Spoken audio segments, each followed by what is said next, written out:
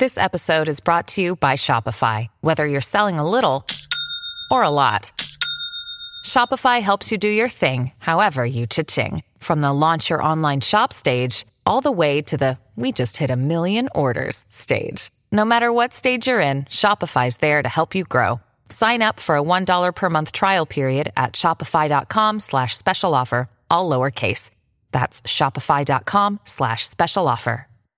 Hey movie fans, Dimitri here for Popcorn Talks Anatomy of the Movie, where today we are going back. It's a throwback Friday. We're going back about 40 years to show where a movie proved that we were not alone, and that is Close Encounters of the Third Kind, which is celebrating its 40th anniversary this year. Stay tuned. Welcome to Popcorn Talk, featuring movie discussion, news, and interviews. Popcorn Talk. We talk movies. And now, here's Popcorn Talk's Anatomy of a Movie. Hey movie fans, how's it going everybody? I am very excited to be here and to talk about Close Encounters of the Third Kind. Yeah, it's a throwback Friday, but the movie was just re-released in theaters, so you had the opportunity to see it on a big screen, which I very much would urge you to do. Because it's just amazing, and I think it's very exciting that we get to talk about it, along with my awesome, wonderful host, Marissa Serafini. Hello, everyone. Yes, I'm here. You know, I talked about you. I was invited. Can you believe I was invited to be a guest on Meet the Movie Press today? I know, look at that. Making your way around. I was extremely excited and honored to have been asked, but I got to talk a little bit about anatomy, and I talked about my wonderful hosts and how they allowed me to sit next to them to talk movies, and I brought you up, and Phil, who unfortunately he was abducted by the mothership. He was not so much abducted as I think he chose to go. He just chose to go. He left when they left. Yeah, he left. So anyway, so we're talking Close Encounters of the Third Kind, a movie that's 40 years old, and in my mind, time has gone by so fast. It is as relevant and as a epic, beautiful movie today as it was when it was released in November of 1977. So I can't wait to talk about this movie. Marissa, when was your first encounter with Close Encounters of the Third Kind? Admittedly, because I was not alive when this first one came out, or like just this one. I think it was the only one. So I wasn't alive when it first came out, so I wasn't around for like the whole the big epicness of what this movie came out to be. I guess you can say that. I had watched this movie in parts, like over the years of my life. I don't think I ever really watched it in one sitting together in its entirety until last week when I watched this. And I was like, I can understand why people love it so much. I can understand why it made such an impact on society and just movie going. And we'll get into all the technical aspects of the film. It's like I can understand why this is like an iconic movie now. And but as a viewer, as an adult watching it, I can, and a film major, just like really looking at it. There's some things I can see where people love it, and some things I can see where people didn't. Okay. But overall, I really appreciated what Steven Spielberg pulled off 40 years ago. Do you know which version you watched of the Phil movie? and I watched the director's cut. Okay. And it was long. Yeah, it's about 2 hours and some change. Yeah, like 2 hours, maybe 20 minutes. Yeah, somewhere around there. And it's the definitive. It's the version. Well, since we're talking about versions, we can talk about that. Yeah, it's the third version. It's the version that Steven Spielberg champions. It's the one that he believes is the definitive, and the cut that he wishes he was able to put out back in 1977. So why are there three versions of this movie? We're going to get into a lot about the making of this, but it's a very interesting tale because Columbia Pictures and Michael and Julia Phillips, who are big-time producers of the 70s, they had actually just come off of The Sting. And this was going to be Steven Spielberg's next project after Jaws. And it was something that he was working on during Jaws. And because he was a believer of UFOs. He loved that whole thing, but it was also the 70s. I argue that Close Encounters is definitely a movie of its time that probably most likely wouldn't be made today. Like a studio wouldn't put in, because it's a one-shot movie, so to speak, and he never wanted to make a sequel. But so he works on this movie, and they put it together. Columbia Pictures at the time was in financial disarray. In fact, they were very close to bankruptcy. Very close to bankruptcy. They were banking on Close Encounters, and where Spielberg wanted it to release it in 1978, Columbia Pictures had said, we want it out for Christmas of 77. So he was losing time that he thought he was going to have. Yeah, that's a whole year earlier. He wanted summer of 78. They wanted it winter holiday season of 77. It had to be on the books. So his editing process became a struggle. In fact, he even says probably the toughest part was editing the last 25 minutes of this movie. Okay. So he puts it together. They get the special effects. It gets out into the theaters. And huge, does really big business for Columbia Pictures. It saves their ass, okay? But Spielberg... You're welcome. Well, yeah, I mean, even though he wasn't happy with the cut and the edit, and even some of the special effects, he was like, it made money, and it furthered Spielberg's career. You got to understand, Spielberg at this time was still under 30 years old. Wow. As a film director. And he had already had Sugarland Express, Duel, Jaws, right? Changed everything. And then Close Encounters of the Third Kind. So with that, it made a ton of money, nominated for Academy Awards. Spielberg wanted to go back and finish the movie. So he went back to Columbia. And they said, we'll give you the money to finish it and to shoot scenes that you wanted. However, if you're going to do it to get the money, you have to film a scene inside the mothership. Okay? And he didn't want to, but it was a compromise. And they were going to give him the money to finish the movie, and he said, I'll do it.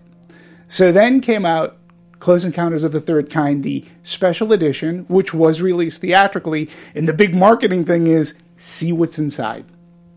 You get to follow Roy Neary, goes inside the mothership, and there you go. Well, Spielberg never really liked having to do that. He always felt that it's best for the audience to leave it up to their own imagination. And too, as an ending for Roy Neary's story, I, personally, as a lover of this movie and a movie lover in general, I just like the fact that he walks up into the light, and that's the end of his story. Yeah. Right? So, audience interpretation. Right. It's leave it up to the audience.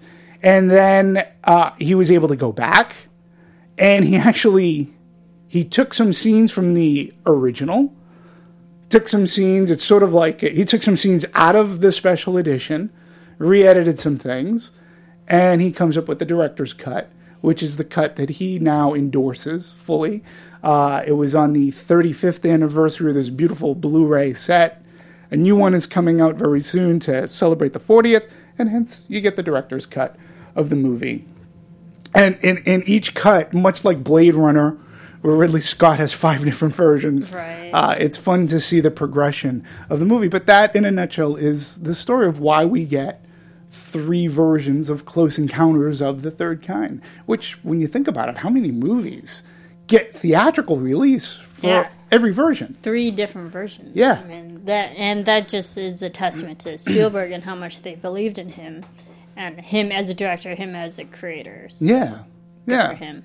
And you can tell, too, that the marketing people, because that was one of the things, it's like, what's in the ship?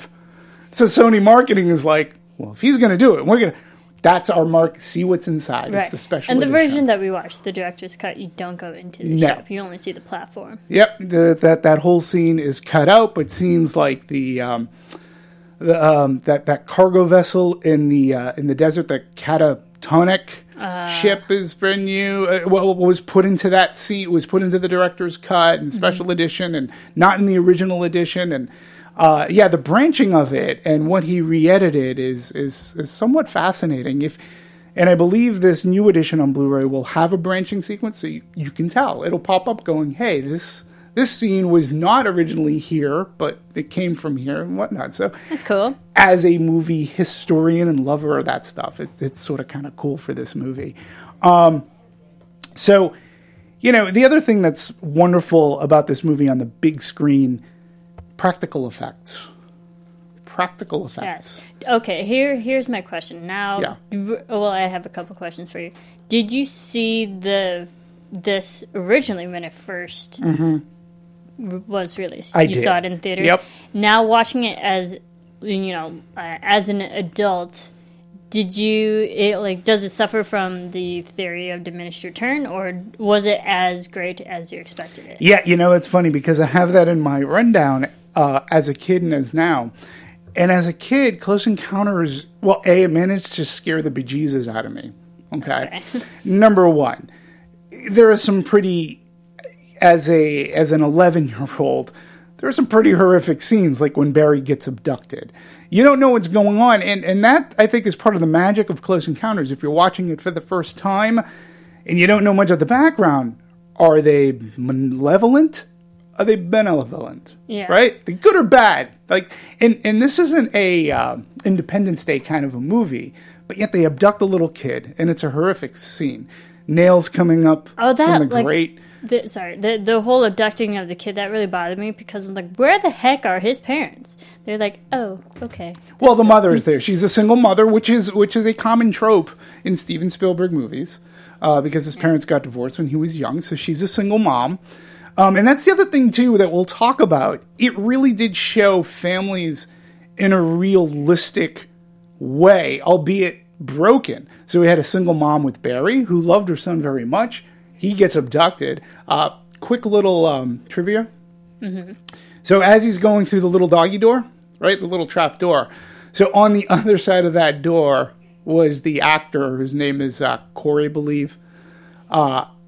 She was the one pulling him through. Right? So if you look closely, if you look closely and you have it on Blu-ray and you can stop it by frame, there's an arm which you would assume would be an alien arm. It's actually his mom's arm pulling him through, and that's what helped make him go through that door. He also knew what was going to happen in that kitchen. They let the little boy know. They didn't tell Melinda Dillon what was going to happen in the kitchen. Oh, so her reactions were more authentic. Real. She was literally trying to protect the actor. She thought shit was going to hit him. so when he gets taken out the door, and he sort of it was like an in-joke for him. He's like, I wanted to tell her. He knew, yeah. Wow. So, but as a kid, there was stuff that was scary. But then the wonder of it all towards the end. And when we see the aliens for the first time, there was just like this fascination, this wonder, like, wow, they're not mean. They're not mean. They're here to visit. They're bringing everything back. And when it goes off back into space to When You Wish Upon a Star, the cue. Yeah, it was like the first, something else you have to understand too. It's the first of its kind where aliens weren't out to invade us. Okay.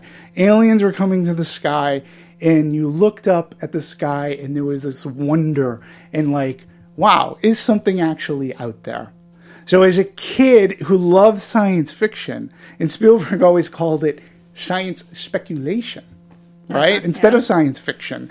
He said if you believed, it's science speculation. If you didn't believe, science fiction. But as a kid, it was just all about the wonder and like, wow. Okay, they're nice, that's cool, and how they communicate with one another. And then when you go on to see E.T., you can see how Close Encounters is like a prequel. Like really affected the family aspect and emotional aspect of aliens. They're not as scary as people make it out to be, because it's more so the people fear the unknown, and people aren't very informed in the alien and extraterrestrial life. So I can understand where the themes of, oh, it's an alien, they're going to play it up as a mystery or as a thriller, and that scary aspect of it. And I think Spielberg does a great job of showing like the lighter, more positive side of that. Yeah, absolutely. And you also have to remember too that what I say, Close Encounters is born of its time because his idea was he believed in UFOs heavily as a younger director, right? And a writer. But also, it was a cover-up. Like, the world, the United States specifically, was coming off of Watergate, okay? Yeah. One of the biggest government cover-ups, okay? And at the same time, there was a huge UFO craze, which many people believed was covered up by the government. Area 51, things like that. Oh, yeah. There's a reference to Bigfoot in this, right? Mm-hmm. Bigfoot was also a huge craze. Bigfoot made an appearance, a couple of appearances in The $6 Million Man, which was a huge show in the 70s as well with Lee Majors. And so all of these aspects of government cover-up, UFOs, people wanted to, believe in certain things. This is what Close Encounters, came out of. This is where it was born from. So watching it as an adult now, and knowing and watching and having watched the movie many times, various versions many times, but seeing it on the big screen, for me, again, I still had that wonder and fantastic beauty of it, but it was little things that I noticed that you can't catch on your television screen unless your television screen is an IMAX type screen. For example, air traffic control scene. When we come out of the desert and it wipes into the air traffic control, the first thing you see is that green radar. That green radar covered the whole screen from floor to ceiling. And I was like, whoa. I forget that as a kid. Mm-hmm. And since all the times I've watched it on TV, you don't realize. He fills up the whole screen. And much like Ridley Scott did in Alien with little beeps and building suspense of the alien coming after Dallas. Well, he does the same thing here, where he uses little beeps of the airplanes, and this unidentified flying object flies by. Real air traffic controllers, by the way, is in that scene. Authenticity. Yeah, it was things like that I noticed, and the sound mix. I saw it in a Dolby Atmos kind of. When you were younger? Well, or just now. Okay. Ships flying by. It was literally the abduction scene. The scene where... Well, yeah. We'll talk about more of that. But I'm just going these are the things that I noticed as an adult that just made me love this movie even more. And I had forgotten about the family aspect, the way that plays on the screen. And one of the reasons why is they wouldn't make this movie today, because that family is broken. The Neary family. Yeah. And it's shown in such a realistic way that scene was uncomfortable when he's in the bathtub. I don't know if you felt that way. I felt that way with, Ronnie yelling at him, the son in the opening, closing door, and the way that it was edited. was difficult to watch because we see the disintegration of his character. And then it switches. There's a whole emotional upheaval. It switches over to the woman who's now angry and yelling. Because we see the man, he's broken down. And he's just losing it. And then it switches to the woman who's now angry. It's polar opposites fighting against each other in the scene. Right. It was difficult to watch as a family, breaking apart. But I didn't understand, or more so, I was trying to figure out who's the... Well, who are we supposed to be feeling for right now? Are we supposed to be feeling for him or for her? Right. And I was kind of torn, and there was a conflict just watching it. Yeah, and I think that's what makes that scene real. It makes it as realistic as most anything that I've seen family-related-wise in a movie, because it didn't pull its punches. You know, it had the kid was screaming like "cry baby, cry baby," and all the meantime too, you had the editing with the door opening and closing, and you would edit. You'd see him pointing, and then it'd go back to the bathtub. You'd see Terry Garr, fantastic performance by the ways, and she was like screaming, and he's in the bathtub. He's breaking down. Mm-hmm. It's a very tough scene that you don't see in tentpole commercial movies, which at the time, that's what Close Encounters was. It was a commercial meant to be a big blockbuster success. And all the while, it still has, well, today with the cynicism, there's still cynicism today and the cover-ups, and evil lives to strike back, but movie-going audiences are still able to leave the theater feeling good, as they were back in 1977. Mm-hmm. So, and it's one of those movies, too, where I always argue that with the beginning of Jaws, you have movies like Jaws, Star Wars, which also came out in 77, yep. Close Encounters, Raiders of the Lost Ark. They changed the whole way in which movies can be entertaining. There was still a hint of cynicism in those movies. The cover-up of the government at the end of Raiders of the Lost Ark, because it ends up in that warehouse, right? Yeah.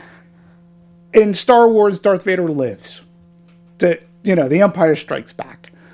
Obviously, in this movie, government cover-up. But yet, they were still entertaining movies. And audiences started to feel good about going to the movies because the movies didn't necessarily end on a down note. You know, there wasn't the cynicism. There wasn't so much of the backlash. We were getting out of that Vietnam War era, Watergate. And when we went into the 80s, it really was about packaging and making entertainment and fun movies so that people can go and laugh and have a good time. And Close Encounters, I think, is a part of that set of the 70s that helped change the way movie audiences looked at movies.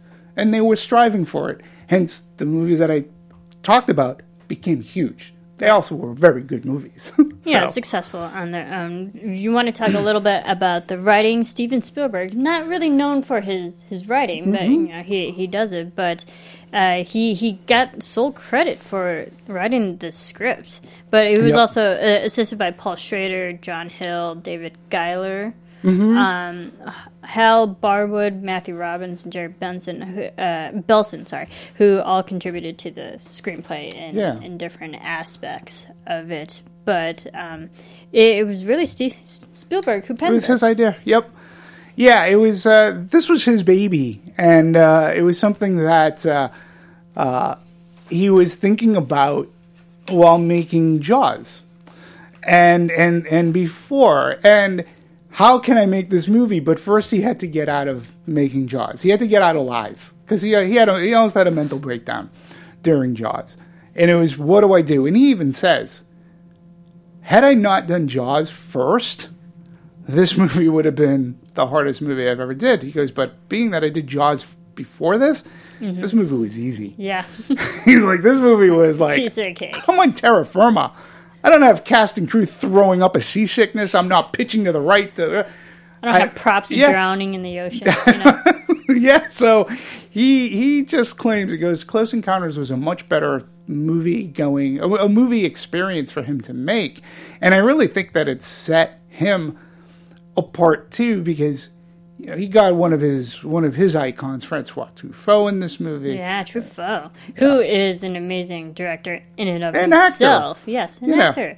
And I personally know him more for his directing. Right. But for an actor, because I'm watching this, I was like, that has to be Truffaut, because I don't really recognize him like physically as an actor. But I remember watching it and thinking to myself, it's like, that has to be Truffaut. He's the only French man. Yeah, and it has to be him. Again, as an 11-year-old, I didn't know who the hell he was. As 11 years old, give me a break. But it wasn't until later on that you realize what a big deal it is. In fact, it was the first and only time he was in a movie as an actor where he didn't direct himself, and it was in the States. And he liked the script. So he came on board. Yeah, I think that's great because it also shows the international demographics for this film because he was a great director around that same time too. So it added more credibility to the European countries as well to watch this. Yeah, and let me see if you agree too. His presence in the film is one of, like, he's a sympathetic character because he understands the plight of Roy Neary and like Melinda Dillon and all the 12 people that are pulled to go to Devil's Mountain. As he's the head of this UFO project, and he believes, and it's trying to convince military people and such, and he sticks up for those people, and he does it in a way. It's like this sympathetic way. It's the way he speaks. It's his look. It's that character's demeanor. I don't think anybody could have played it as well other than him. That's true. I thought it was a really great performance because it showed that he's just another man just searching for answers. Yes. It's not out of militia, malevolence or anything like that. And I like the fact that he was kind of questioning the government, not in a mean way or malicious way. It was more like he was just searching for answers. And he was asking all different types of people. Right. I felt like he was just the voice of the audience trying to get the answers too. Yeah, and he was just so good, and I could watch this movie over and over, and I'll key in on certain parts of his performance, but I always loved when he says, "What are you here for? What are you looking for?" And then he goes, "I envy you, Mr. Needy," you know, and you could tell, like, he did. And I was like, why couldn't he get to go up into the ship? But it's not that character's story.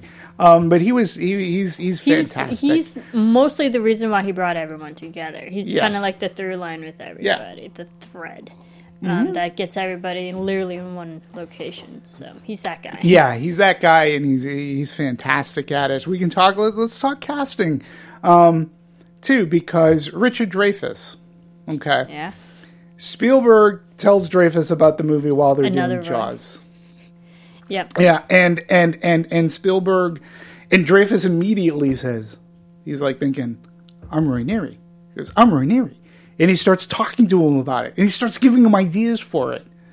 And all the while, Spielberg's going, oh, you know, I'm going after Steve McQueen, which I have a funny Steve McQueen. Oh, I'm going after Al Pacino. I'm going after Dustin Hoffman. And Richard Dreyfuss is like, no. He's not going to do it. He's too much of a, no. He's too much of a, no. And he finally said to him, he goes, you can't go with Dustin Hoffman or Al Pacino. He's like, none of them are childlike. Yeah. None of them can be a kid. And Spielberg looked at him and said, you got the job. Right. I think that's good campaigning on his part because Dreyfuss himself says, I launched myself into a campaign to get the part. I would walk by Steve's office and say stuff like, Al Pacino has no sense of humor. Right. Or Jack Nicholson is too crazy. I eventually convinced him to cast me. So that's what So, like, yeah, sometimes you have to, like, plant those seeds. Like, no, they're not good enough. He was putting them down. I love that. I love that. But, like, to prove that he might be better at that point. Right. Like, that's actually pretty funny. Yeah, I think it's pretty funny, too. And I also found it amazing that actually Steve McQueen was Spielberg's first choice. Yeah. And he sent him the script, and Steve McQueen called him back and said, I love your script. Let's talk. He goes, I want to talk to you about this. And he goes, let's meet at a bar. Now, according to Steven Spielberg, he claims that it's the very, very first ever time he was in a bar because he wasn't a big drinker. And he said he nursed one beer while McQueen was like knocking beers back, right? And he said he was so cool. In fact, he said Steve McQueen at this bar even broke up a fight. So we got to see Steve McQueen in fisticuffs. That just shows how often he goes to bars. Right. So then he's sitting down and Steve McQueen says, I love the script, but he respectfully declines the role. And he goes, and Steven's like, well, why? He goes, I thought you liked it. He goes, I do. He goes, but at the end, you have this scene. I can't. He goes, I don't know why. I can't cry on camera. He was real, like, I can't, it's not that I'm too cool to do it. I've never been able to cry on camera. And Spielberg was like, well, I'll rewrite it. He goes, you can't rewrite that scene. That scene is the heart of the movie. He goes, when I read that scene on the script, when I was reading the script, I almost cried. I could cry reading the script, but when you say action, that's my hang up. Yeah. Well, he understood. They remained friends. After that, Steve McQueen said he did a great script and everything, and hence his quest continued. But he came across Richard Dreyfuss, who was fantastic as Roy Neary. I think he did a great job because I think Roy just shows like he's that everyday man. He's a family man. He's that relatable guy that all this is happening to him, and he doesn't know how to do it. But you're rooting for him throughout the whole film, and like you can see the parts where he's frustrated. He can't he himself can't explain what he just witnessed or what he feels or what's happening to him afterwards. But like you're watching him throughout this entire journey try to find the same answers that he's searching for. Yeah. And I really thought he had a lot of shining moments that we'll definitely talk about. Yeah, absolutely, he did. And, it's just, again, as an actor coming off of Jaws and then working on this movie, and then he worked again with Spielberg in Always. He actually worked with Terry Garr again in a great, I'll have to look it up on IMDb, a great horse racing movie. It's a comedy. And Terry Garr was in it, who played his wife, girlfriend. And their chemistry, I think, is really good together. But again, coming off of Jaws, coming into Close Encounters, he was just two different characters, and each character is phenomenal. And you're right, the way he grapples with, he too has this wonder of it all, but at the same time, he's so tortured because why? Why am I drawn to? What am I drawn to? I can't figure this out. But the important line is, this means something. This is important. This means something. Why am I here? Right.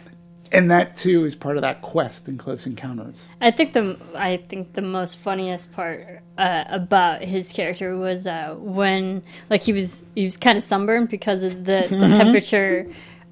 Completely shifted and only it affected half of his body. And I think one of the funniest lines in this film was when the son was like, "You look like a 50-50 bar." You look like a 50. I lost it. It was hysterical. It's the best line. It's a great. See, it's funny because that is brilliant. That still makes me laugh. To me, the funniest line in that movie, and the 50-50 bar is great. Is when he's in. At the base of Devil's Tower, and he's being interviewed. He's being interrogated, let's face it. Mm-hmm. And Francois Truffaut shows him a picture of Devil's Tower. He goes, "Do you recognize this?" He goes, "Yeah, I got one just like it in my living room."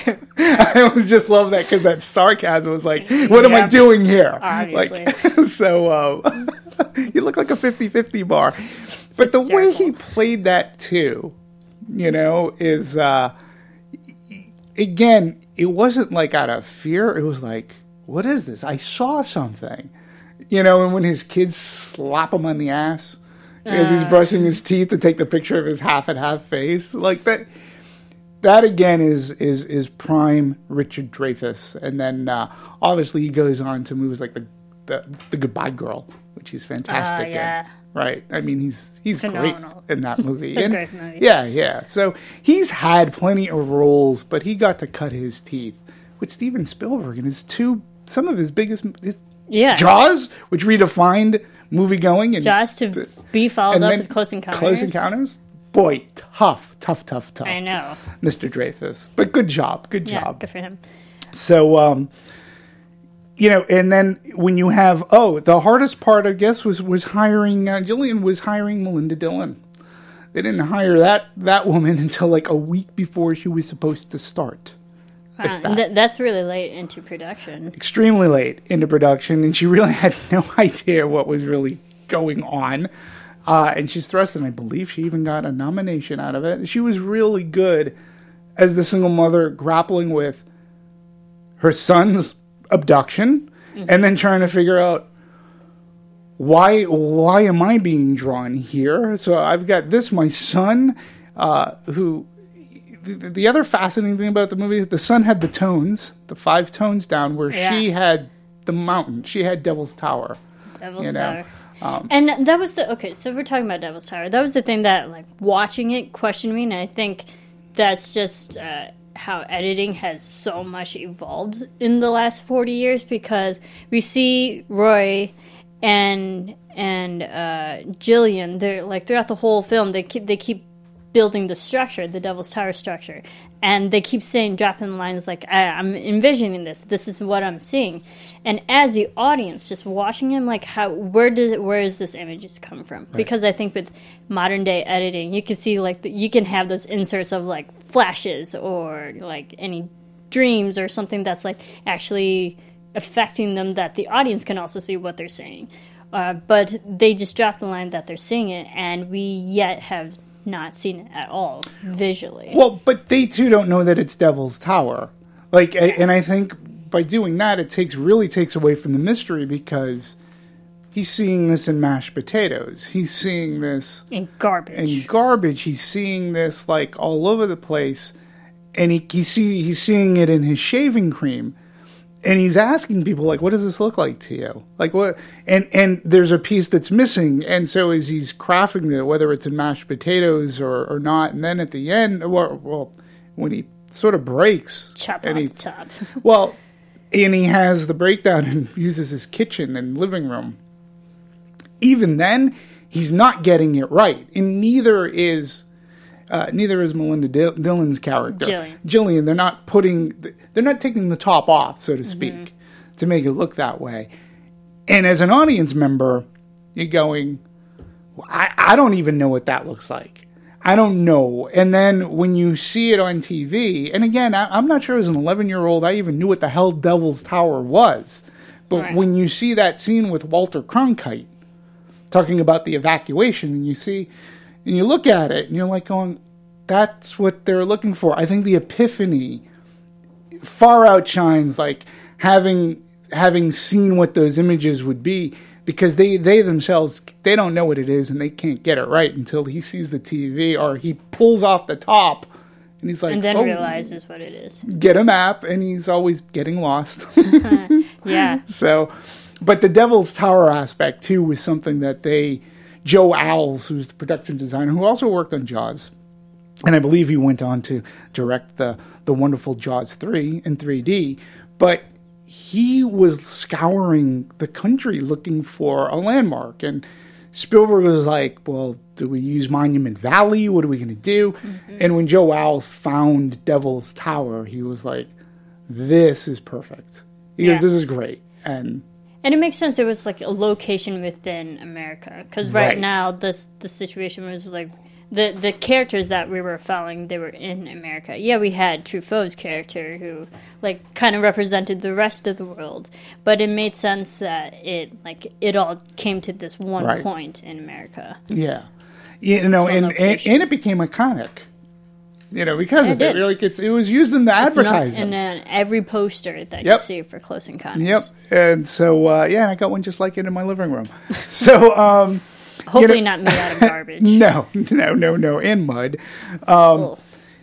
Kerry Guffey, who played Barry, was 3 years old at the time, 3 going on to 4. He was found in like a school play, and his niece or whatever found him, and it was down to he and another actor, child, and Spielberg was like, Carrie's the one. He's the child. And, and it goes to Spielberg. How many times have we talked about kids in movies, right? Mm-hmm. And I don't like to pick on bad performances by a kid in a movie. I always blame the director, because he's a kid. Right. Like this. But in fairness, there are kids who are great at acting and can break your hearts no matter what age they can. Well, and they will have a gift, but I also say too that the director has to coax it out of them, and much like he did with little Carrie Duffy, who earned the nickname One Take Carrie, because every scene he filmed they did in one take. Now, Spielberg manipulated him in certain ways. But it's sort of funny because the scene where the aliens first come into the house and Carrie comes downstairs, he sees the refrigerator, all of the mess is all outside. Well, Spielberg had two almost like boxes, And so Carrie looks up and they lift up one of the box and there was somebody dressed up as a clown. And he was like, that gets a smile on his face. And then they lift the other box up and it was a person in a gorilla suit. And that's why he stopped and stepped back. And then when they started straight, the guy took off his mask and he saw that it was one of the crew that he got along with. And then he smiles again. That's the genius of Spielberg in getting a 3-year-old to act and react. Smile, yeah. And the wonderful scene where the little boy says, "Toys!" Spielberg had a box. Oh, all those toys, man. Well, he had a Christmas gift box. Mm-hmm. And while the scene's going on, he started to slowly unwrap it. And what did it unearth? But toys. So that's why he goes, "Toys!" And you go, that's how Spielberg works with kids. There's a wonderful behind-the-scenes photograph of little Carrie looking through the camera, and he's got that wonder of a child, like, oh my God, this is so cool. And he's 3-4-year-old boy. That's how Spielberg got to work with kids. Look at the kids' performance between Henry Thomas, Drew Barrymore, and E.T. E.T., yeah, right? Absolutely. Even the kids that were in Jaws, how he works with them, he understands them, and if he wants to perform, he knows how to coax that performance out of them. And I think it's in beautiful. real time reveal like that. That's that shows the creativity he has to get a real time reaction. Yeah. So I mean, and like no one would really think that, but Spielberg did. He does. That's why he's a genius. And remember the mashed potato scene I mentioned? I don't know if you caught the line where the little girl goes, "There's a dead fly in my mashed potatoes." Well, there was actually a dead fly in the girl's mashed potatoes. And so they kept going, but they're all trying not to laugh because that wasn't scripted. She's just like, "Oh, there's a dead fly in my mashed potatoes." And they were very hard trying not to laugh. To me, that's hysterical. Flies in champagne is bad luck. Kids will say the darnest things. The darnest things. Interesting. Interesting. Yeah. I mean, I think that's really cool, and I think Spielberg did a great job with the acting, or with directing all the actors and getting the whatever performances he need out of all of them. Let alone having the visual creativity already of what he was envisioning on screen, which is amazing. Because he also gets, I don't know if you paid attention to the credits at the end, he also gets a credit for visual concept of the movie. So he had an idea as to what a lot of the spaceships were what he thought they should look like. Yeah, well, let's get into the production aspect of it and the look. Yeah, I mean, for example, let's talk about the mothership. His original concept of the mothership is that it would just be all black. And that it was going to be like almost like a black hole in the sky. And when they were in India filming the scene where everybody points up, which again, I cannot stress enough, folks, try to see this on the big screen, because that scene with the way that it's shot with the man up on, it's Lawrence of Arabia, this is Richard Attenborough kind of thing. Epic. And then they go like, where was it from? And all the fingers point up. And it's just the way that the camera is, it's fantastic. But when they're in India filming that, he found this industrial plant. And, smokestacks, whatever. And he's like, well, that's a really great concept. What if I can have that? And then he based the bottom off of the San Fernando lights at nighttime. That's the valley. Yeah. So for you people in California, whenever you're looking at the if you're ever up in Universal and you get to look out at the San Fernando, that's the bottom of the ship. And when you if you're heading south on the 405, you can see at night. You can see the whole valley and lights. You can see the bottom of the mothership. It's pretty cool. That's it. And I'm like, that's pretty brilliant. And then but getting that vision onto the mothership with the lights being what they are, and getting Douglas Trumbull and getting the special effects team involved. All in all, when all is said and done, that thing weighed 200 pounds. Weighed 200 pounds. Wow. And to move it was no small task. I can imagine. I mean, and I liked the different looks because when throughout the whole movie when we see the lights and stuff. Yes. It's not like a very nefarious type of light. It's just like, hey, what is this flying towards me? Right. And I liked it. It gave that kind of a mystical aspect, but not really a scary aspect. They were pretty lights. They were blue and pink and purple. Ice cream. Those are colors. Yeah, those are colors you're not afraid of. If it was Right. red or yellow, that kind of gives off that danger type of warning.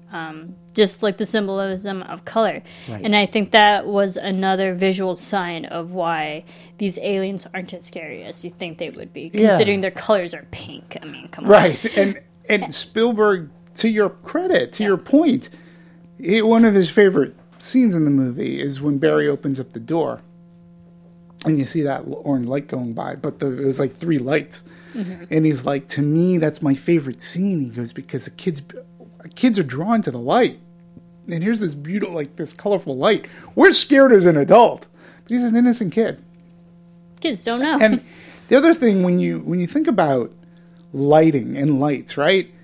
What does Spielberg do? He sets up I'm not going to call it a gag, but he sets up a scene where Roy Neary is lost. It's at the beginning of the movie. And he's off to the side of the road, and he has his map, and headlights come up behind him. And he waves the guy around. The guy goes around him, and the guy's like, "You're in the middle of the road." And he goes, "All right, turkey," and drives off. Drives a little more, stops again, and we see headlights coming up. It's like it's another car, and he waves him off, but instead of going around, those lights go up. Yeah, no, I like that. So he uses familiarity of lights, something that we're familiar with, but he has them do something else. He has them levitate. They're like, oh, something is behind him. Such an amazing scene that leads to that whole scene inside his truck, which they used on it was a dancing on the ceiling, Fred Astaire kind of, they lock a camera down. That movie. Yeah. So good. That's how just a simple practical effect. And on screen, and on the big screen with the sound, it's just, you go, well, what kind of special effects did they do that? Oh, well, no, Fred Astaire was doing it. He was dancing, and so did Lionel Richie. And tap shoes. Yeah. Right. So that is the wherewithal of those practical effects. And then you hire on people like Douglas Trumbull, who was a genius at doing special effects and lighting. He went on to do things like Blade Runner. And if you notice Blade Runner, the spinner cars, their lighting and the lens flaring. It's like that whole film is just the scene itself, or like the whole city itself is just pure lights. Yeah, and when you think, he even uses a sound drop. Like there's a scene where a ship flies by. It's beautiful, big lens flare. Who else uses lens flare a lot? J.J. Abrams. J.J. Abrams. Who did J.J. Abrams work for? And then Spielberg, and he did Super 8. And if you watch Super 8, and I urge you to do this after watching Close Encounters. Also produced. Yeah, and he lifts a lot of scenes from Close Encounters and puts them in Super 8, which is sort of, it's how they work together, but it's... I enjoyed Super 8, too. Me, too. I feel like a lot of people enjoy that film. And you can kind of definitely see the similar themes and where he got his creativity from that. But going back to Douglas Trumbull, another thing that he had done that we've seen in movies since, especially in the 80s, the cloud sequence. They were basically squirting white paint into water and filming it and going around. That effect can be also seen in like Raiders of the Lost Ark, in the movie Poltergeist, where the clouds are coming around. They didn't know what the hell they were doing, and like coming up with that is really something quite amazing. And as a practical effect, to me anyways, it just doesn't get old. Like, you see this on the big screen, and there's nothing that I can point to. It's not like watching a movie, an alien invasion movie, say in the 50s, with flying saucers where you can sort of see the string. Or you know that the camera was locked down, and they're like bringing the things by. This was very fluid. The way the ships moved and tumbled and turned, and the choreography used for the ships. They each had their own character, including the little red Tinkerbell Dot. Yeah, and even with the music too, which we'll definitely get to. We have to. Yeah. But I love to talk about the abduction scene, because I think this was by far, me personally, one of the best scenes, if not, in my personal opinion, the best scene in the film. I think just from a filmmaking standpoint, it is so solid all around. The acting, the lighting, the editing, the sound design, the sound mixing, the cinematography. Like, literally, this, just isolate the scene. It is so good, and it's one of the reasons why this movie is iconic. Yeah, and it's a terrifying scene. It's horrifying. And it showed things that, again, as a movie-going audience, to show screws unscrewing themselves, like going up. Number one, how do they do that? Because you're not thinking, and coupled with the sound editing, coupled with the music, the lighting, and the smoke. Like when she would open curtains and stuff, and it was just bright lights right at her. Yeah, you can't see what's happening. Yeah, the world's first Roomba vacuum. That's what I go. Hey, it's the first Roomba. Hey, that sound effect. How about the oven and the stove and the red? Yeah, the red hot, and then it opens up. And talking about color symbolism, it's like that scene was red and orange. Those are warning colors that that danger is upon you. And I think it was so good because for as long as that scene is, I mean, it's a good solid 5-7 minutes sequence. Yeah. You watch her move from room to room throughout that entire house, and she has literally nowhere to go. And I think you could see that slow progression of her, really starting off just okay, but now, completely terrified and shutting the windows. Is useless throughout the whole film. Yeah, it's a very terrifying scene. As an 11-year-old, it literally did scare the bejesus out of me. And a little boy gets abducted. That's horror. She gets kidnapped by the aliens, and at that point you're going, these people aren't good. These people aren't good, and if Why it wasn't are you stealing children, right? And when you see a Francois Truffaut's character who's sort of kind of sticking up for him, he wants to know why. But you go, they stole a kid. They took a kid from his mother, and they did it in such a horrific way. Vacuums are just turning on and running around. Right. We got screws coming up. Oh, the scene from the fireplace. Yeah. And she's trying to grab and shut the thing. Yeah. You don't know. I love that shot because you see the camera actually moving down the chimney, and you know that something is actually after her. Yeah, and I have to say, too, if you were able, if it's still out near you in a theater and you haven't seen it, you gotta go because they do something pretty special. They have a 10-minute featurette prior to the movie, and in that featurette, they show behind-the-scenes clips, like Steven Spielberg's home movies of that scene. So you actually get to see the floor and the men underneath the floor that they built, unscrewing the screws, and Spielberg watching through his camera going, cut, that's perfect, that's great, that's what I wanted. And then when they're doing the fireplace scene, you see him and they're dropping the camera down, and then they have people on the sides throwing filament or whatever, dust and whatever coming down, and he goes, all right, stop the camera there. He goes, all right, action again, and then the camera goes farther down. I want to see the hand, and then to watch the movie, you go, wow!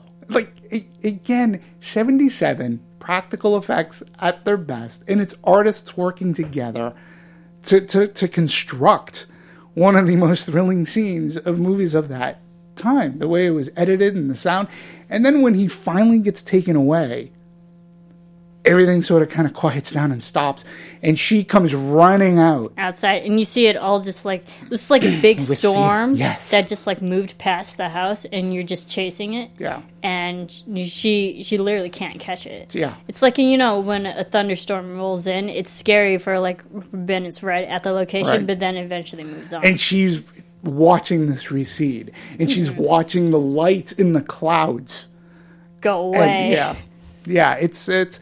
The way that scene begins, that scene alone has a beginning, a middle, and an end. And it's it's so if great. You don't, for whatever reason, you don't want to watch this movie, just watch this scene, and it'll convince you otherwise.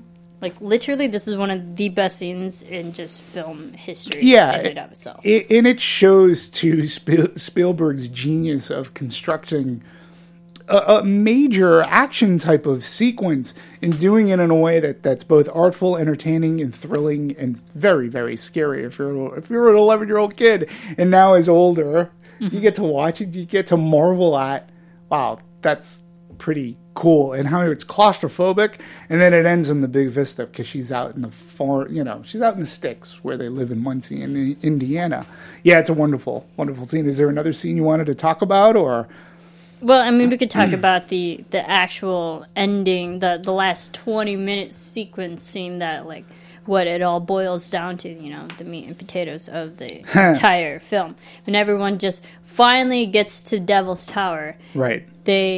And we could talk about it from the beginning. The whole interaction with music communication. I really enjoyed it. I mean, John Williams is legend. Yeah, in this... Yeah, we'll talk. The synthesizer. Let's talk about his score, because I think it's so integral to this movie. It's as integral as it is in Jaws, and it's very integral here because over here he's got a flip flop. He's got to switch from the abduction scene, which is a very horrific scene, right? Mm-hmm. And then he's got to go in the end. And then he's got to do certain sound cues. So he uses "Wish Upon a Star," but he's also coming up with the 5 tones, which has become so iconic. And this is where, when Williams works with Spielberg, this is where they're genius. Star Wars aside, when you look at, because that was with George Lucas, and it's a very iconic theme, right? You just saw John Williams, right? I did. Right? Okay, so we were actually supposed to talk about Close Encounters last Friday. Yeah. And I messed that up, folks. Okay. My apologies. Last Friday, literally a week ago from today, I saw John Williams perform at the Hollywood Bowl, and it was everything and more that I wanted it to be. It was so great because I had watched Close Encounters literally the night before, so within probably 20 hours, I watched the movie, and then I saw John Williams live, and that was the first score that he performed, was Close Encounters of the Third Kind, and I heard the 5 tones. I was like, yep, I know what this is. Yep. It's great. It's so good. Yeah, and it's an amazing soundtrack.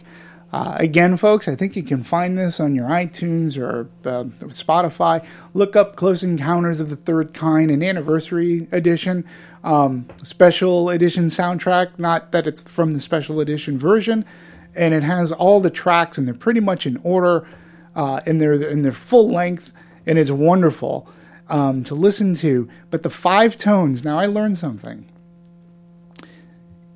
John Williams wanted 7. Because apparently 7 beats, 7 tones is a song. Okay? Mm-hmm. 4 tones is like a fragment. 4 tones is a bar. Right. And 5 tones is like in the middle of no man's land. But Spielberg wanted 5 simple tones. And he also felt, Spielberg, that music is something that everybody can relate to. So why not it be a musical type of tone that people could communicate with, which makes sense when you think about it, because we are very auditory, based. We hear things, and if we hear music, we can, and you can tell from the tone of music. Just take his score. Right. He can go from menacing, from Jaws, to adventurous. As like, we're hunting a shark, we're out fishing. Jaws in 2 notes compared to Close Encounters in 5. Right. And if you think about it, I can understand why John Williams wanted 4 or 7. No, he wanted 7. Yeah, 7 is a song, but 4 is a chord. You can have 4 different notes in one chord. Yeah, and Spielberg was like, no, I want this to be 5, and they worked together to try to come up with the 5 notes, and in fact, they even went as far as to consult with a mathematician. A mathematician said, take all the notes. How many things can we get with 5 notes? And then I believe it was John Williams who did the bing, bing, bing, bing, bing. Mm-hmm. And then it became iconic. And it's yet another John Williams. Like, when you hear that, Close Encounters. I mean, it went so far that it was even referenced in James Bond's Moonraker. Like those 5 tones were used as a key code to get into a laboratory. So it's gone that, like, that's what John Williams and Steven Spielberg are able to collaborate with. And the music at the end, also, the whole communication when they say, okay, it's on automatic, and they get away from the synthesizer, the organ. Yep. And it's just communicating. Oh, and I got my little light bar here because it was tones and lights. Oh, there you go. It's a pin. It's a pin. And the other thing that I noticed, this is the first time I ever noticed this. We are taught, even with music, we read from left to right. Yeah. If you noticed in the bars, they went from right to left. Mm-hmm. If you noticed on the soundboard, so we'll call it, the light board, we'll call it. The light board. It went from boop, boop, boop, boop, boop. It went right to, which is foreign, like, well, at least to us, because this is the way we're taught to read. And this is an alien form. And I was like, I wonder if that was, because I couldn't find out if that was a conscious decision, instead of going left to right, to do it right to left. And it was just something that I noticed in the movie because it was in such a big freaking screen. Yeah, it was awesome. I mean, that's interesting. I mean, the English language is left to right, but, I believe over in Asia, they actually read it right. Yeah, and they can go up and left. down. Yeah, it was just interesting. It's literally backwards. That's how they were interpreting music or musical tones. Trivia about that, too. I'm sure you picked it up. But there's a theme. There is a theme that John Williams lifted that's on the mothership towards the end. From Jaws. Yep, we hear the Jaws theme. I heard it. It was funny because you had sent Phil and I a message about, like, go look for it, and then I was like, there it is. I found it.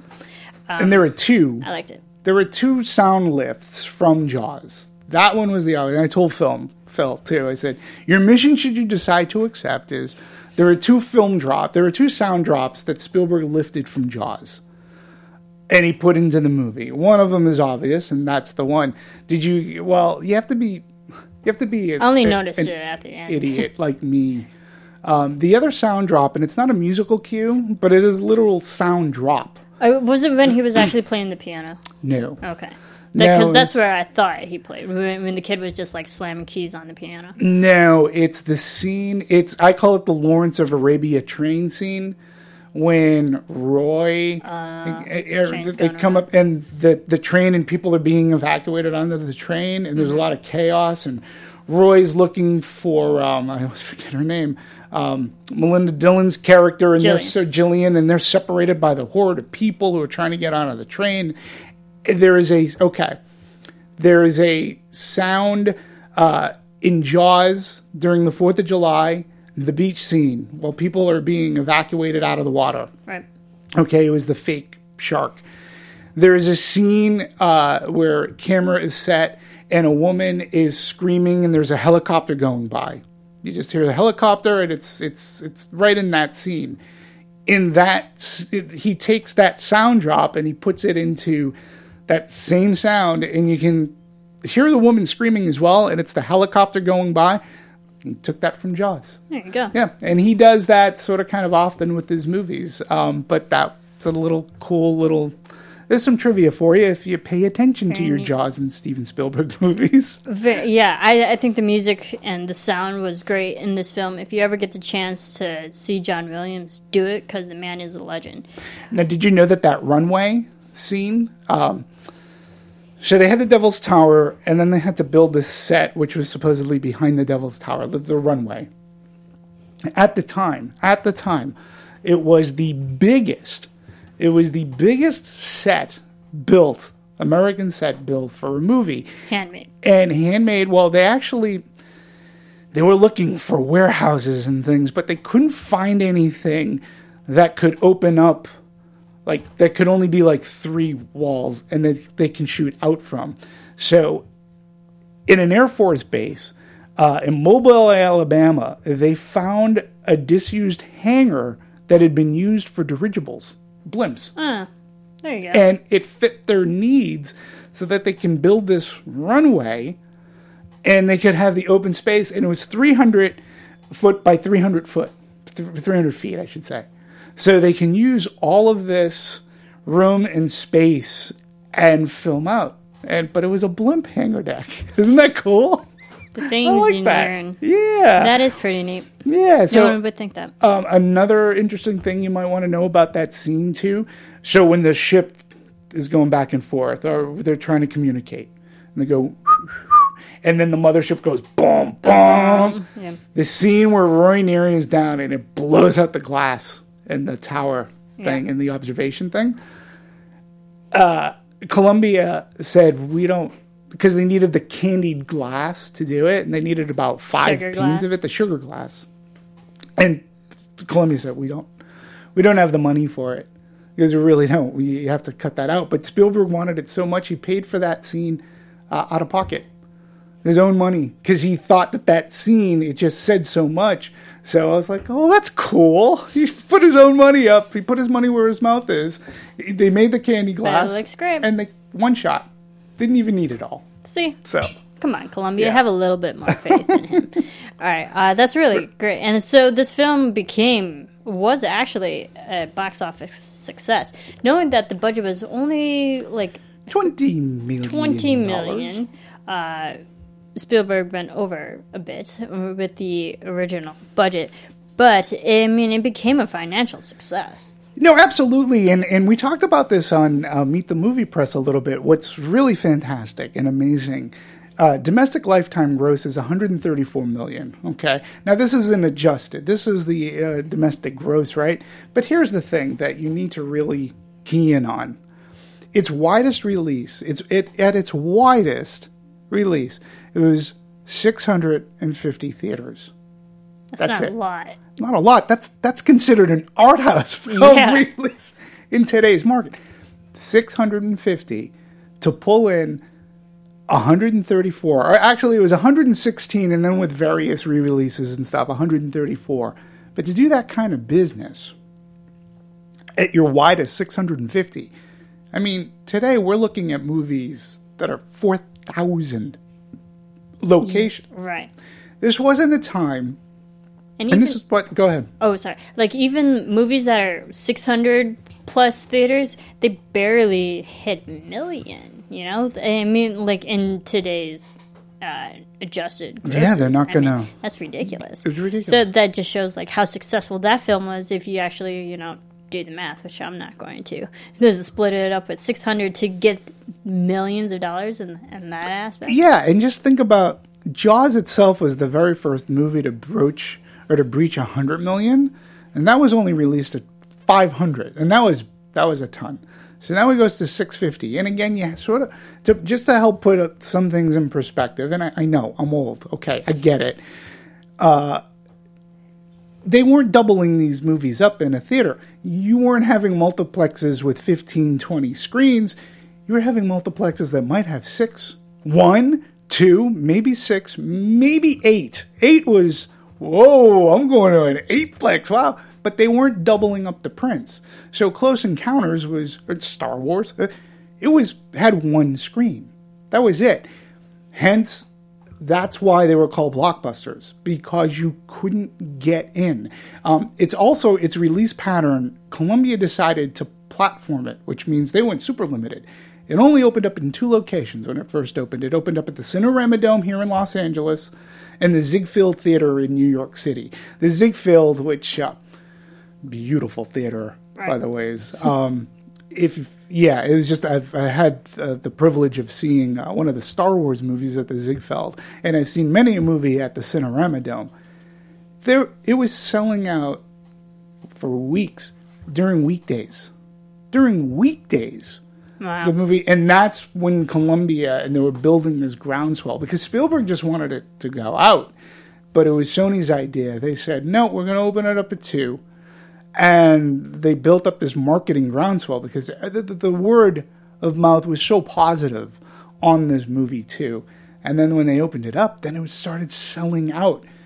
There's no such thing as a sellout today. Like if you want to see it which opens up this weekend, which is supposed to do gangbuster business. If you can't get into the 1 o'clock show, you'll get into the 1:15. Star Wars might be a sellout compared to maybe on like the IMAX screen, but if you want to go to see Star Wars Last Jedi, the odds are you can probably see it opening weekend.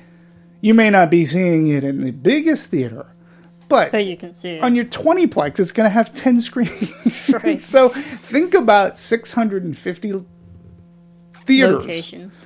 and it doing $116 million. Well, I mean, and the ratings for this film is still doing great after a course of 40 years. It's still the personal scores, and Rotten Tomato has it at 96, audience 85. I mean, those are huge scores. For a movie that's 40 years old.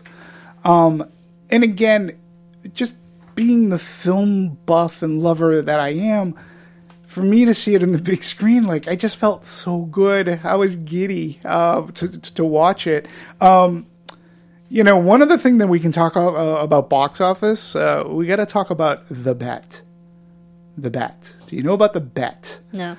Okay, so Steven Spielberg and George Lucas were friends. They became friends. And they had a bet.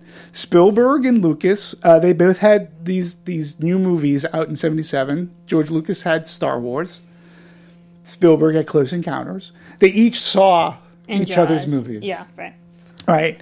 So Lucas thought, he thought that Star Wars was going to tank.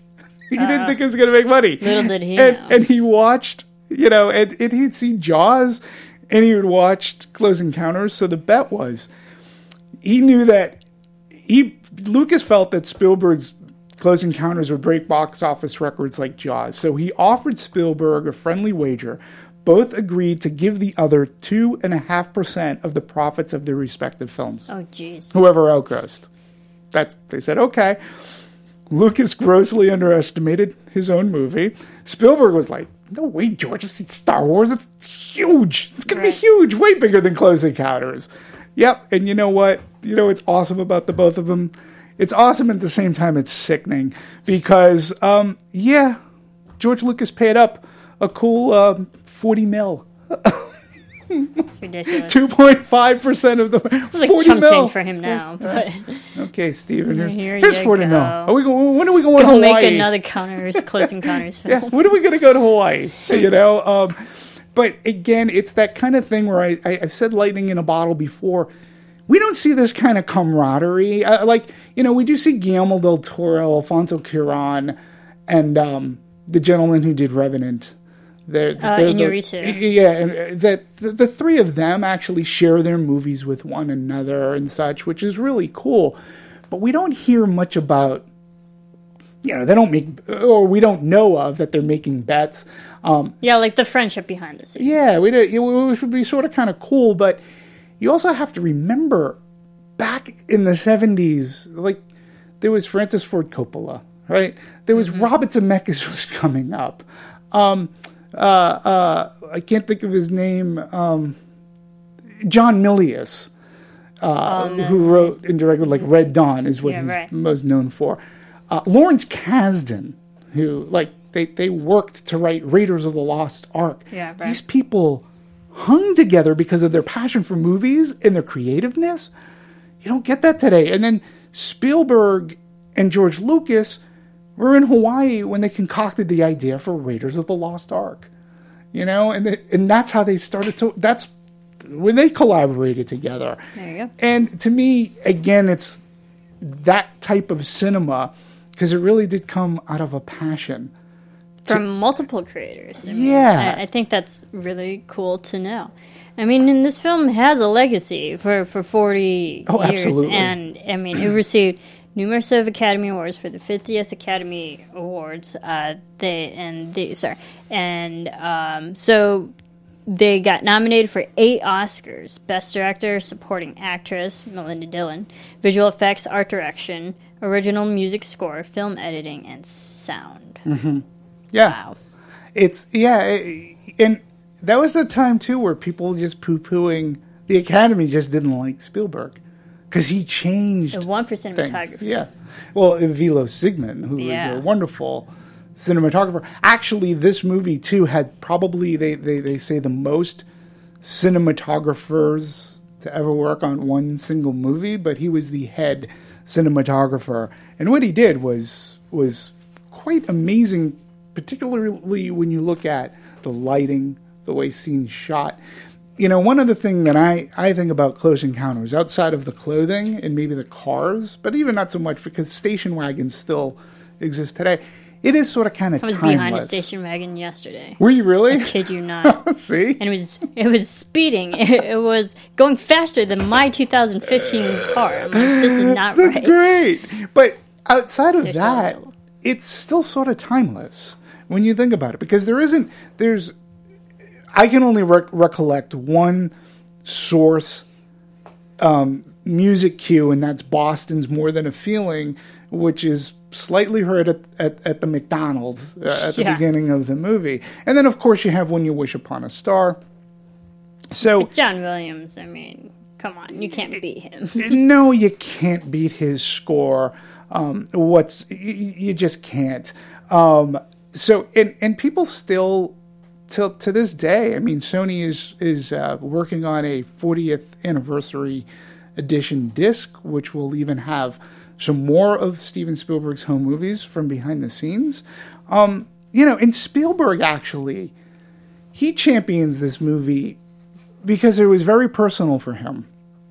And if you ever have the opportunity in any of the bonus features to watch him talk about Close Encounters of the Third Kind, I urge you to do it, because he does it with an introspection of maturity. And not many directors will do this, but he talks about how he goes, I couldn't make Close Encounters today. No. He goes, I couldn't do it. He goes, because, I'm a family man, and whatever. He goes, I can't grapple, like back then, it made sense for me to have Roy Neary get on the ship because he wants to explore, he's seeing what this is. He goes, today I look back and I'm like, number one, I'm a family man. I can't think of a man who would leave his family. Yeah. The other thing that he talks a lot about is when he made the movie, he was a believer. He believed in UFOs. And that was his genesis. And then government cover-up from Watergate and whatnot. They actually had a famous UFOologist who has a cameo in the movie. His name was J. Allen Hynek.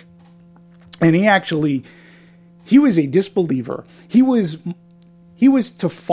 Mulder to Fox. Okay? Mulder was the disbeliever. It's an X-Files thing, and Fox is the believer. He was Mulder. He was a disbeliever, and he was hired by the government because this was such a big deal at the time to write a blue book thing about UFOs. He interviewed so many people, he became a believer. He found that there was so much evidence out there, that there was someone out there that we're not allowed. Facts. He couldn't deny the facts. Yep. And he was also the person who, it's called Close Encounters of the Third Kind. Mm-hmm. He developed the barometer of what a third kind is, because there's a Close Encounters of a First Kind. Yeah, have you? Okay, yeah. So go ahead. While you're explaining this, have you seen the trailer? If you actually go back and watch the original trailer for this film, it explains. It's in the poster too. Yeah. It's in one of the original posters. So there's the sighting, then there is the physical, whether it's a land depression, magnetic fields, whatever, right. And then there is actual contact. Yeah, communication. Yeah, communication. And he was the gentleman that this Allen Hynek, he came up with that barometer for it. He has a cameo in the movie. You may remember there's a scene, Spielberg loves to do this, crowd. It was towards the end of the film, all the scientists, and one man comes walking up, and he has a pipe, and he has a beard kind of thing. Yeah. That's him. Got it. He put him in the movie. Another awesome cameo. Did you pick out Lance Henriksen? No. Lance Henriksen is in the movie. And he doesn't have a major part, but he's in the movie enough. He's almost unrecognizable because his face is smooth. He's not the Lance Henriksen that we know of today. But yeah, I just think that its legacy is going to continue. And you should. It's one of Spielberg's most personal films. The other thing that he talks about, too, is he talks about he's not as much of a believer anymore. And his reasoning makes so much sense. He goes, everybody today has a camera phone. Because you would figure with camera phones, we would be seeing more sightings. Yeah, right. He goes, because everybody's got one. He goes, but we don't. Yeah. Because we don't see anything. My only argument against that is because we're too busy looking down at our camera phones. We're Instead really of not looking up up. at the sky. Well, like, I love that boardroom scene when the man was showing, like, this is a picture of a flying saucer. And, like, everyone believes it's like, no, this is actually a picture of my kid throwing a plate. A pie plate. Yeah, a plate in the yard. Well, like, yeah, you can take any picture and call it what you want. Right. From anybody. And I think that really, that watching that today, knowing how social media is with the, saturation of everybody has ability to take whatever photo or video, manipulate it in whatever way. I was like, this film makes more sense back in the 40 years ago than it would now. Yeah, and again, in that same scene, you had the old man who was on the street when Roy first sees the UFOs and they come by and they duck down, ice cream, and you see the old man. Who's just happened to be there. In that scene, that boardroom scene, he's like, I saw Bigfoot once. He made a sound that I would not want to hear. And then, like, you just see Roy Neary going, don't help me. Just don't help me. I'm trying to figure things out here. I got a wife who's going to leave me. Like, you always have to have that one schmuck to be the peanut gallery. Yeah. And that was him. Did you recognize that old man? He looked very familiar. He's the old man in Home Alone. Home Alone. He's the neighbor. That's him. That is him. He's the neighbor I was like, in I know Home something Alone. that makes sense. Well, that's also a great film too. Anything else about this film before we wrap it? We talked about. I think we talked about all the various editions. How Spielberg pretty much single-handedly saved Columbia's bacon. He brought the bacon. Yeah, he brought the bacon. Maybe at some point, like his folly, people would say, would be, I believe his follow-up film was like 1941. But then he went on to do E.T., but he does credit Close Encounters, and Carlo Rambaldi, by the way, who did the alien at the end, who did the hand signal, puppeteering. which is an actual hand signal thing for the thing, and he did the puppeteering, and he made the facial things. And Spielberg looked at that alien, and that was his genesis of an idea. And again, it was born out of his parents' divorce, imaginary friends, E.T., coming down, and it was an alien. And Carlo Rambaldi went on to create E.T. He made that creature. He also did King Kong, the Dino De Laurentiis version, which came out, I believe, of the same year, 77 or 78. With Jeff Bridges. So Carlo Rambaldi was very integral. Obviously, to Close Encounters, Spielberg also had something else that was very interesting. If you noticed, all the aliens looked different. They weren't the same. Right? First, you had the spider creature, which I was thinking about you. Because I was like going, is she going to get grossed out by this? But yeah, like the lanky arms, that was bad for me. And then you had the little kids, and they were actually dance troops. But I remember watching them, and I was like, oh, they're so cute. The kids. And then you had the puppeteer, but they all look different. And Spielberg's rationale, catch about how forward-thinking he is. He goes, well, we're here on Earth, and we all look different. Why should we assume that they're not going to look different, that they're going to look all the same? They're going to have different races, and they're going to look different. And I was like, very true. That's sort of kind of forward-thinking when you break that down. Like, you're right. Yeah, that's why I wanted to have my aliens look all differently. And even E.T. doesn't even look like there are similarities. But, one more thing about little Barry and Carrie. At the very end of the movie, when he comes off the ship, he was wearing ballet slippers, and he was afraid he was going to slip and fall, and he was very embarrassed to wear ballet slippers. But when he gets picked up by Jillian, and he goes, are they leaving? And she goes, yeah. And he starts to cry. When he said, are they leaving? He meant, are we done filming the movie? And when she said yes, he thought, oh, this is the end. He goes, I'm not going to see my friends anymore. So he really started to cry. And then Melinda Dillon really started to cry. And everybody filming it was crying because the little boy he was like, bye. He was like, bye. And like, to me, is like the cutest story. Right. And that kid, I don't know if he ever did another movie again, but he takes working on this. If you see interviews with him, he's so proud that he had this moment. And he tells great stories. Ones that I recounted here. So you should go try to seek those out. You might find them on YouTube or the new Blu-ray release of Close Encounters of the Third Kind. So there you go. Yeah. So there you go. I hope everybody enjoyed, and hope, if anything, inspired you to maybe now watch the movie if you haven't already, or to revisit it. Yeah, absolutely. And I'm glad that we did a retro movie, because it's been a long time since we've done one of those. And the time fit, because there's nothing that's come out the past couple of weeks. I know, so we're filling in the gaps, yeah. so to speak. And this movie was re-released for a reason, and I think it's a good reason.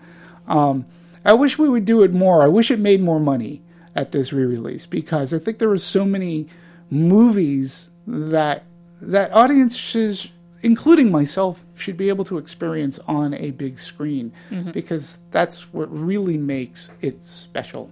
So, great. Yeah.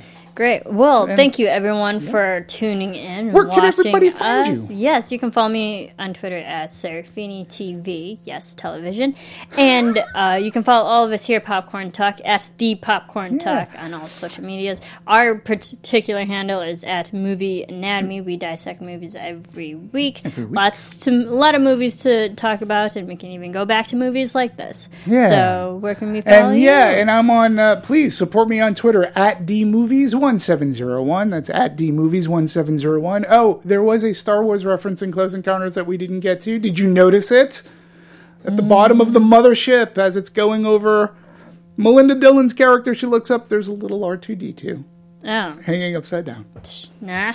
On the mothership. She's still on the mountain. I think I was blinded by the bright lights on the platform, so we'll see. He just loved putting things... Oh, Star Trek was also in the movie. Did you see that? Nope. It was hanging in the boys' room. They had the Enterprise and a Klingon cruiser. Oh, I saw the Enterprise. Hanging.